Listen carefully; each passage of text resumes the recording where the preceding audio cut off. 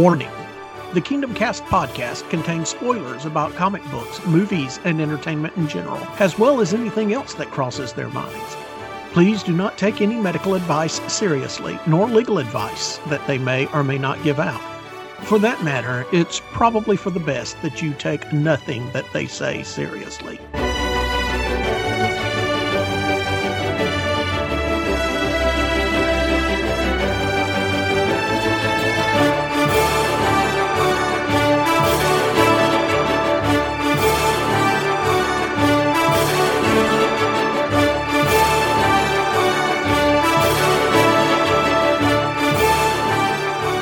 It's Kingdom Cast's podcast, the podcast that loves you for who you are. Kind of. Back with you once again for Pull List and WandaVision update for the week of February 17th, 2021.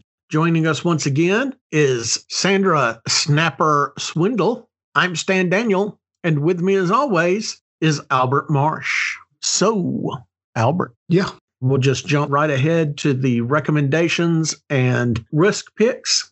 Let's discuss upcoming comics this week. Comics that we want to make sure you're aware of in case you want to slap them on your pull list. Couple of risky recommendations too. Albert, who do you want to start this week? My first pick of the week is Teenage Mutant Ninja Turtles, The Last Ronin #2. Written by Tom Waltz and Peter Laird. Well, Peter Laird, Kevin Eastman, and Tom Waltz have the writing credits, and multiple artists are on art. I really like this. It was like Dark Knight Returns and Ninja Turtles. Issue 1 was good when it came out a while back, so I'm all about issue 2. I really did too. I very much enjoyed this comic. We were both looking forward to it. I figured you were going to pick it, so I didn't put it on my list. But yes, definitely. I think this is well worth the money. The first one was very rewarding. No reason why the second one shouldn't be. My second pick is X-Men Legends #1. A lot of people work on it. One of the bigger people to work on this one's probably Brett Booth, who Marvel just got up. They're new stories, but it's older stuff, and it's all in continuity. Different time periods. Yeah. Yep, that was going to be one of my picks too, Albert. But, just go ahead, take it, run with it. My third pick is Future State Shazam #2, written by Tom Sheridan and art by Eduardo Panzica. I liked issue 1 a good bit. This is one of the standard $3.99 DC Future State books. And I liked issue 1 well enough. Yeah, you had recommended issue #1, and I had wanted to read it, and I missed it the week we reviewed it, but I went back and read it, and yeah, it was pretty good. So I look forward to this one as well. All right, what have you got for 2 risks this week, Albert?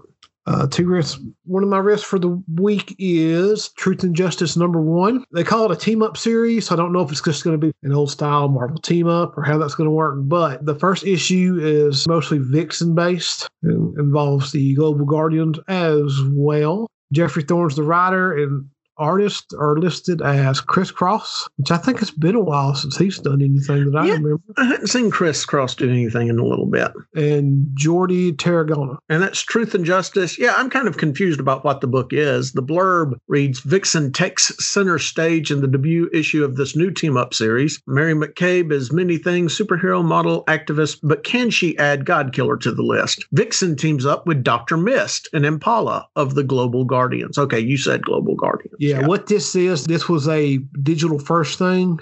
Mm-hmm. I think it started printing in early January. There's enough stuff in it now to make a full issue out of it. Because issue 1 is, I think, a 40-page, $5 book. So what's your second risk? There's a new book out by Valiant called Savage. It says, from the mad minds of international superstar Max Bemis and powerhouse artist Nathan Stockman comes the craziest action book of 2020. So I guess this was a COVID delay. Oh ho. It says teenage heartthrob, feral social icon, dinosaur hunter, born and raised on an uncharted island full of prehistoric dangers. Kevin Savage, I guess that's maybe how you pronounce his name, has a taste of home when a mutant dino threat invades England. I guess I'll give this a shot. It don't seem too bad. Oh yeah. When's the last time you saw mutant dinosaurs invade England? It's been a little bit.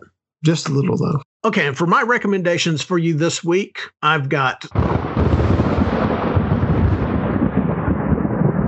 Thor, number 12, written by Donny Cates, art by Nick Klein. Donny Cates' handle on these characters, whether it's Venom, whether it's Thor, no matter what it is at the expert level and beyond. He's done a wonderful job on Thor, picking it up right after Jason Aaron's run. And Jason Aaron's run was not a bad run at all, but Cates he's up the game on it. It's been one of the Marvel Comics must-haves, and it continues to be. This book, it's going into surreality, exploring what has happened to Dr. Donald Blake's persona when Thor's not using him. Basically, he's gone mad and he's gotten the upper hand on Thor. He's loose and he's killing anybody to have ever held a hammer or the persona of Thor. Issue number 12 hits this week. It's really, really, really good. This is some of the best Thor stuff since Simonson. In my mind, I'm putting it up there with Simonson. Donny Cates is nailing this book. My second recommendation to you is going to be from Aftershock Comics, We Live number 5 by the Miranda Brothers. I cannot tell you what a refreshing, new, creative book this really is. The Miranda Brothers have shown that they can craft a world, a story, and add extraordinary artwork to it, make the characters heartfelt and engaging, give you a sense of urgency. They really, really are gifted storytellers. I'm completely and totally a fan of the Miranda Brothers due to this book, and I highly recommend that you pick up previous issues of We Live as well as We Live number 5. I think this is only a 6-issue miniseries. It's well worth the money. It's well worth your looking into. I can't help but feel that because it's from Aftershock that a lot of people are overlooking We Live.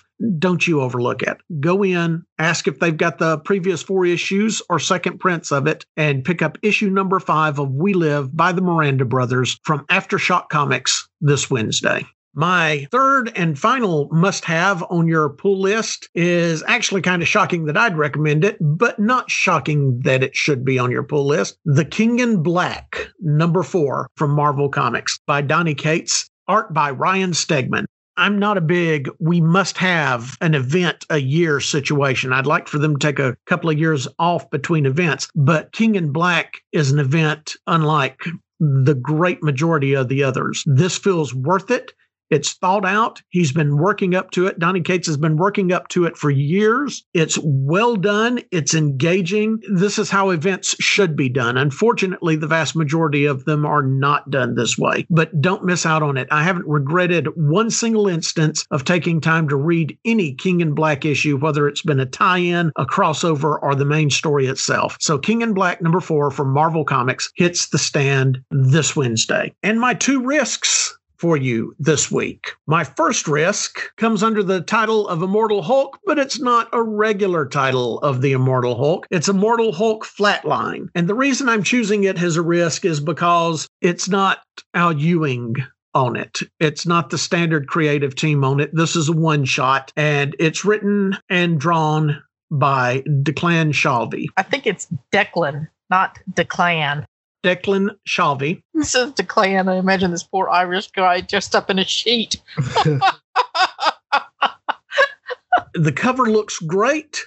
It's called Immortal Hulk Flatline, and the blurb reads, one creator, one Hulk, one superstar story. Declan Shalvey writes and draws an Immortal Hulk tale that gets to the heart of Gamma. Every morning, Bruce Banner wakes up in a new place. The Hulk is trying to tell him something, but Bruce has had enough of his green-veined altars. When a new Gamma-powered villain shows up in a small New Mexico town, Bruce is forced to confront the source of his anger, and it's not what you expect. Most of the Hulk one-offs have been okay, but I prefer the Al Ewing stuff. I'm going to take a chance on it, and I think you should too. The cover is awesome. The cover to it looks absolutely positively knock your eyes out awesome. Hopefully it'll be up to Al Ewing's standard for the Immortal Hulk. My second risk recommendation to you, and it shouldn't really be a risk, but I'm going to slap it under there anyway because I've already done your pull list picks, is Young Hellboy, The Hidden Land number 1. Stranded on a strange island after a mishap on their way to South American dig sites, Hellboy and Professor Bruttenholm are confronted by all manner of monsters. But even when the stranger who rescues them turns out to be one of Hellboy's heroes, they aren't as safe as they think they are. Young Hellboy comes from Dark Horse Comics. Writer writers on it are Mike Mignola, Tom Snagowski, art by Craig Russell. I do highly recommend that. I have yet to read a bad Hellboy story that Mike Mignola was on board for. Those are my 2 risk picks for you as well.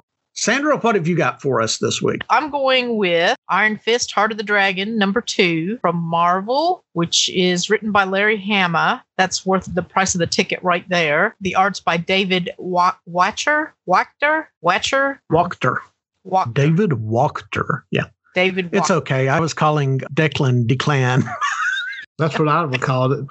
And then I'm going to go with from Heavy Metal. I think they've had some COVID delays. Issue number 3 of Sun Eater, which was that Viking book that was written by some guy from a Disney show, Dylan Sprouse and Joe Harris. Yeah, Dylan Sprouse and Joe Harris. And the illustrator is Diego Yapor. So the 3rd issue is out now. That's my 2nd recommendation. My 3rd recommendation is going to be a trade. The Marvel Masterworks Howard the Duck. They call him Howard the Duck. Volume 1.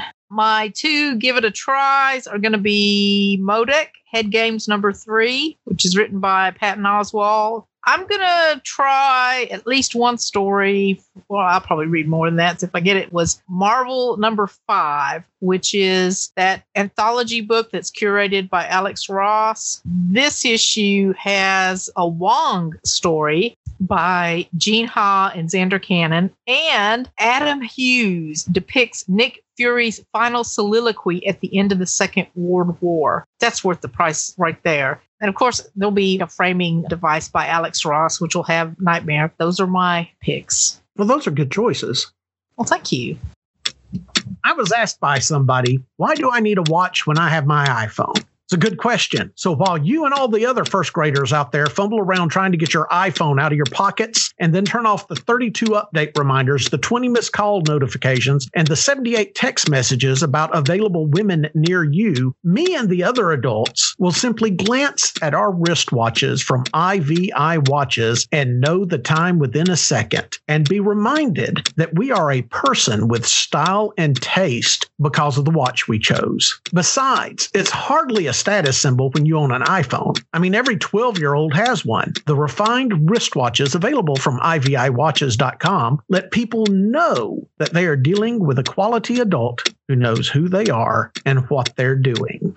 But why not get a Rolex? I hear someone in the audience who has never seen an actual Rolex in their life ask. The answer is because you are not a 1980s stockbroker who has no idea about value for money. Watches like Rolexes are ridiculously overpriced, and all they say about you is that you are a pretentious ass whose favorite movie is still Wall Street with Charlie Sheen because you never really understood the actual message of that movie. And the only line you can quote from it is "Greed is good," which is not even an actual line in the film. With IVIWatches.com, you get the value you pay for.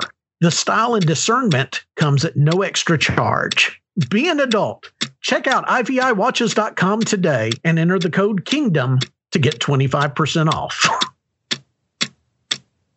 We have been having technical difficulty after technical difficulty on this episode, so we're going to skip some of the regular emails and we're going to go right into WandaVision.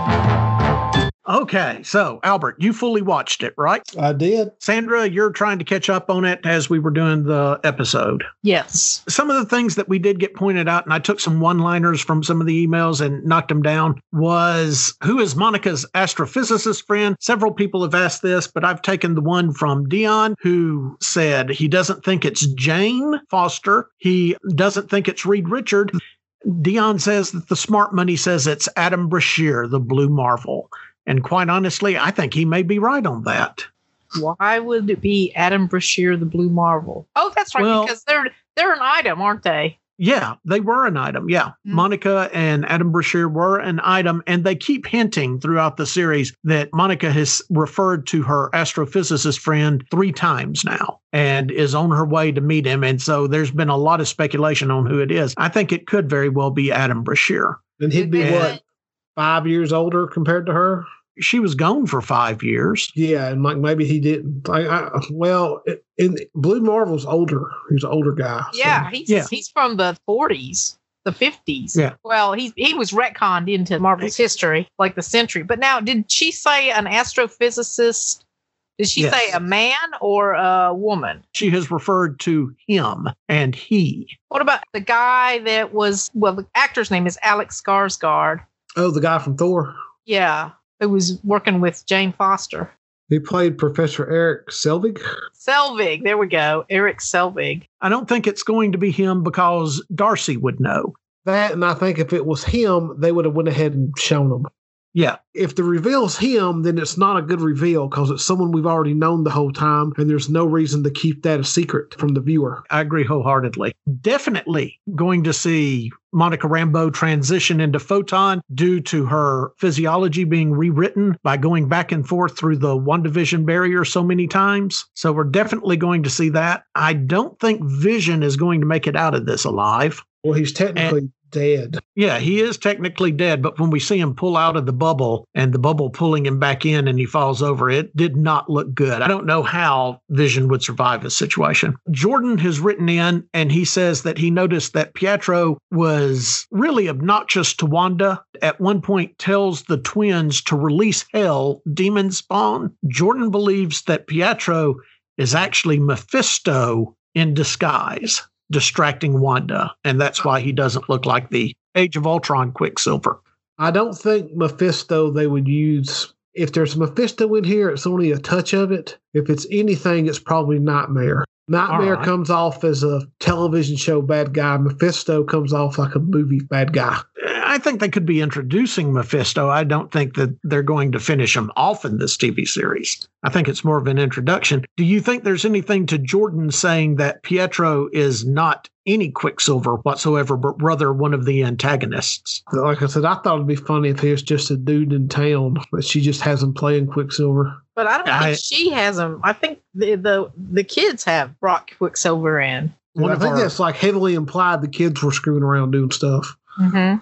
Yeah, one of our listeners had sent that in last week, and yeah, I can see that. Rick wrote in and wanted to know, is Ellis Street named after Warren Ellis because that's the street where the comic book reality turns surreal if you cross it? And no, Ellis Street is more than likely named after President Ellis. Who the hell is President Ellis? I don't know. I'm glad you asked, Sandra. President Ellis was the president in the Marvel Universe from the Iron Man movies. He showed up in Iron Man 3. Oh, okay. Yeah, I guess. That and like it is sort of Ellis is Ellis. It could be anything. So it's a fairly common name. There may not be much to that, but I really don't think it's named after Warren Ellis. I don't think anybody said, let's name this after Warren Ellis. A couple of other little tidbits. Wanda got the reference when Pietro, Evan Peters, says kick-ass. Both Evan Peters and Aaron, the Age of Ultron Quicksilver, were in the movie Kick-Ass together. They were best friends. And so that was a cute little meta reference they made. Herb asks if Wanda needs something changed, similar to the way Agnes was asking for directions the previous episode, which means that Herb is also completely acknowledging that Wanda's in charge there. When Wanda approaches Herb about his neighborhood watch and says, well, maybe if you called up Vision, and Herb says, Vision's not on duty tonight. In the background at the movie theater, the two movies that were, did y'all catch the two movies that were playing? Yeah, The Incredibles and Parent Trap. Both of those are just little funny puns that they put in there because the Incredibles are a superhero family. Wanda and Vision are parents and they're trapped. Is the Parent Trap not the twin thing? Yeah, it is. Yeah, that's what it is. It's because they're twins. Yeah, the twins bringing the parents together? You're thinking of Freaky Friday. No, Freaky Friday is where the parent and daughter swap bodies.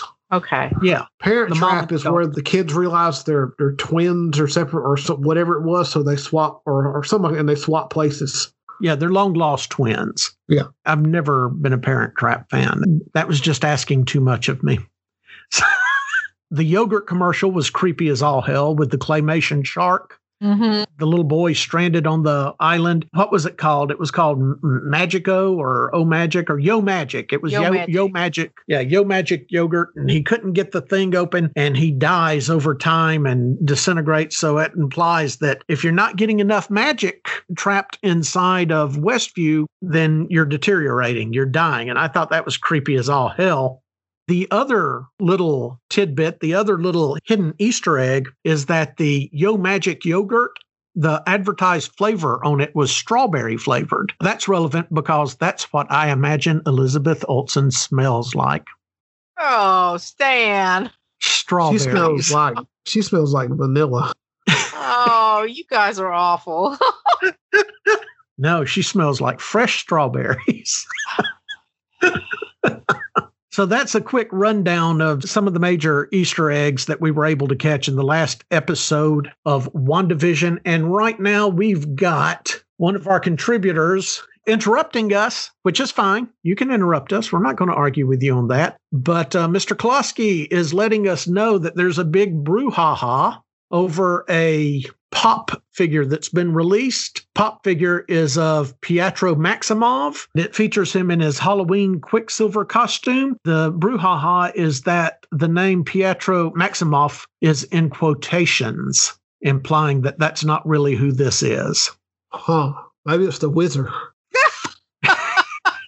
They're doing their multiverse stuff, and he's a speedster from another universe. I think that's hinting that if you're right about the villain, it's Nightmare. If I'm right about the villain, it's Mephisto. I'm sitting here looking at the actual picture of it that Mr. Klosky sent us, and yeah, that does look kind of suspicious. As I mentioned before, we've had a great deal of technical difficulties with the podcast, so I apologize for cutting it short, and we'll add even more Kingdom Casts goodies and such in the next podcast to make it up to all of you. Thank you again to our sponsors, iviwatches.com, where when you enter the code KINGDOM, you get 25% off your overall purchases. Thank you again to all of our contributors. Thank you most of all to our listeners. We greatly appreciate you. Continue to let us hear from you on any and everything that concerns you. We just enjoy the emails, answering and responding to them through emails and on the air. Again, that's Kingdom Casts, Kingdom, C-A-S-T-S, at gmail.com, Kingdom Comics at gmail.com, both Kingdom Casts and Kingdom Comics on Instagram, Facebook, and Twitter. Please do give us 5 stars if you like us. That really helps us. Again, we cannot tell you how much we appreciate you, and hopefully we'll be back to normal form on Thursday or Friday when we post the regular podcast. This has been your Pull List WandaVision update. I'm Stan Daniel. That's Sandra Swindle. Sandra, you got any closing arguments? I just wanted to say, as I'm watching this WandaVision here, when I see Pietro, he reminds me of Impossible Man in this show. He's a little goofy looking there, but they were doing the costume throwbacks. I thought that was nice. I mean, even without the costume throwbacks, he reminds me of Possible Man. So when I think of Incredibles being a nod to Fantastic Four and Parent Trap, I don't know, it's interesting. All right. But I just want to throw that out there. Impossible Man. Not happening. Albert, you got any final thoughts? WandaVision is still terrible. Oh, it most certainly is not, and you know it's not. About it. It's picking up. It's been outstanding. It's great. It's the greatest TV series ever made. No. Go that far. All right, guys, tell them good night. Good night, everybody. Good night, everybody. And we'll talk to you later on this week. Thank you all so very much.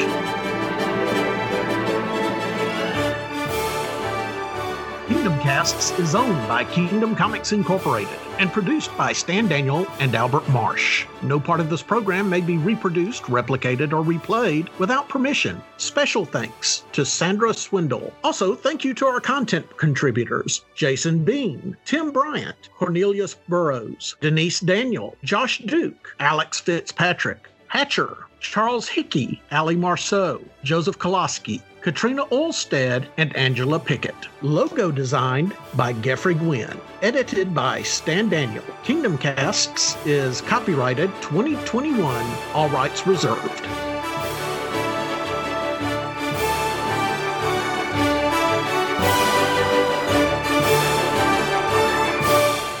The weather could be affecting Stan. Yeah, it could very well.